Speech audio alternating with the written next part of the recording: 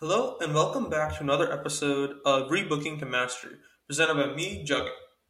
For all you new listeners, I'm just a 22-year-old master's student just trying to spread some knowledge out to the rest of the world.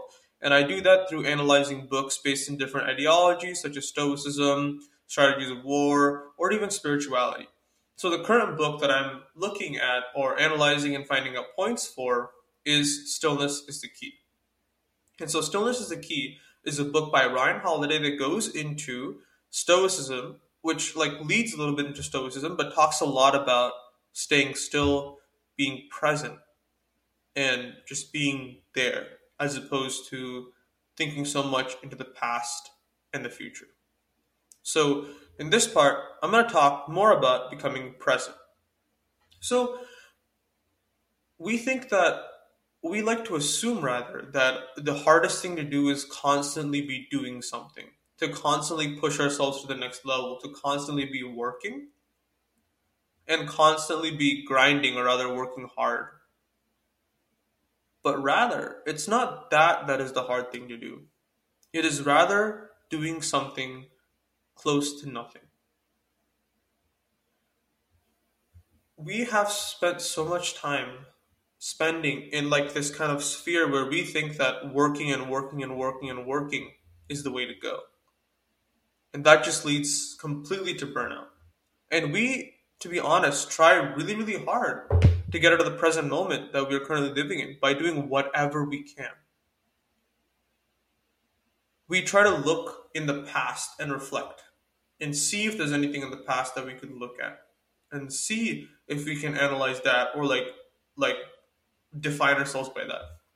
And we look for the future. We look in the future, some far happiness that'll manifest itself somewhere or the other. But is it not true that the only moment we have control over is the current one? The past has happened already. Going back is not something that is possible. We can imagine ourselves going back in imaginary arguments or in whichever way of manifestation. But there is really, really no going back to the past.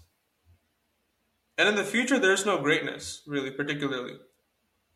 It's not like if you cannot accept the moment right now, how can you accept the moment that'll happen later? Who is really, really so certain that they'll really get another moment in life, that they'll get another chance, they'll have the next day, that they can confidently skip this one? Memento Mori is a primary emblem of Stoicism. It's the idea that one day I will die. And so if you're present and you enjoy every single moment and you are in presence, it is impossible for you not to appreciate, enjoy, and see the world around you. This doesn't mean to that you should block out all misery, block out all emotion, just feel happiness.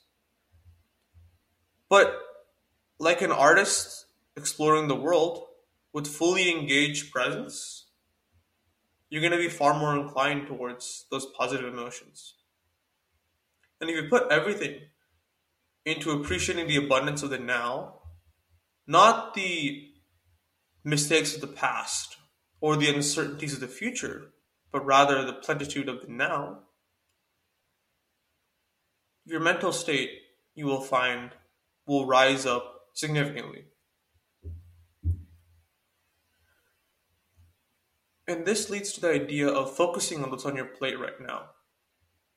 So, we like to project 2, 3, 4 years in the future, and somehow or the other, this projection ends up with us on top, with us doing something so magnanimous, something so great, something so awesome as the end goal. But in order to get there, we have to put the work in right now. But something we like to do a lot is project into the future. Be like, oh, far into this time, I will find myself becoming the best at this, being the best at this, finding myself on the top of this. But rather, if we were to just be present and focus on what our plate has right now, not only would we gain the time, that our ego projects into the future, but we would also have a more grounded sense of what reality is and be more connected to what our future actually holds, not what we want it to hold.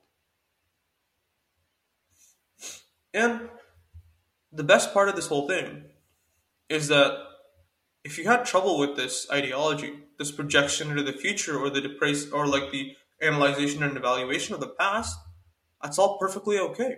It's all perfectly fine, and it's completely excusable because the present keeps showing up for another chance, another opportunity for you to do this, for you to be present, be available, be open minded to what is happening in the now, to what you have in your plate. And do not carry the weight of the world upon you. It does no one any good, and you find yourself in a worse state than you were before. Thank you so much for tuning in to another episode of Rebooking to Mastery. And if you'd like to follow me on all platforms, I'm on Instagram and TikTok at Rebooking to Mastery. And if you like this podcast, feel free to drop me a follow and write any comments below for me to improve the way I present this material. Thank you so much for listening, and see you guys next time.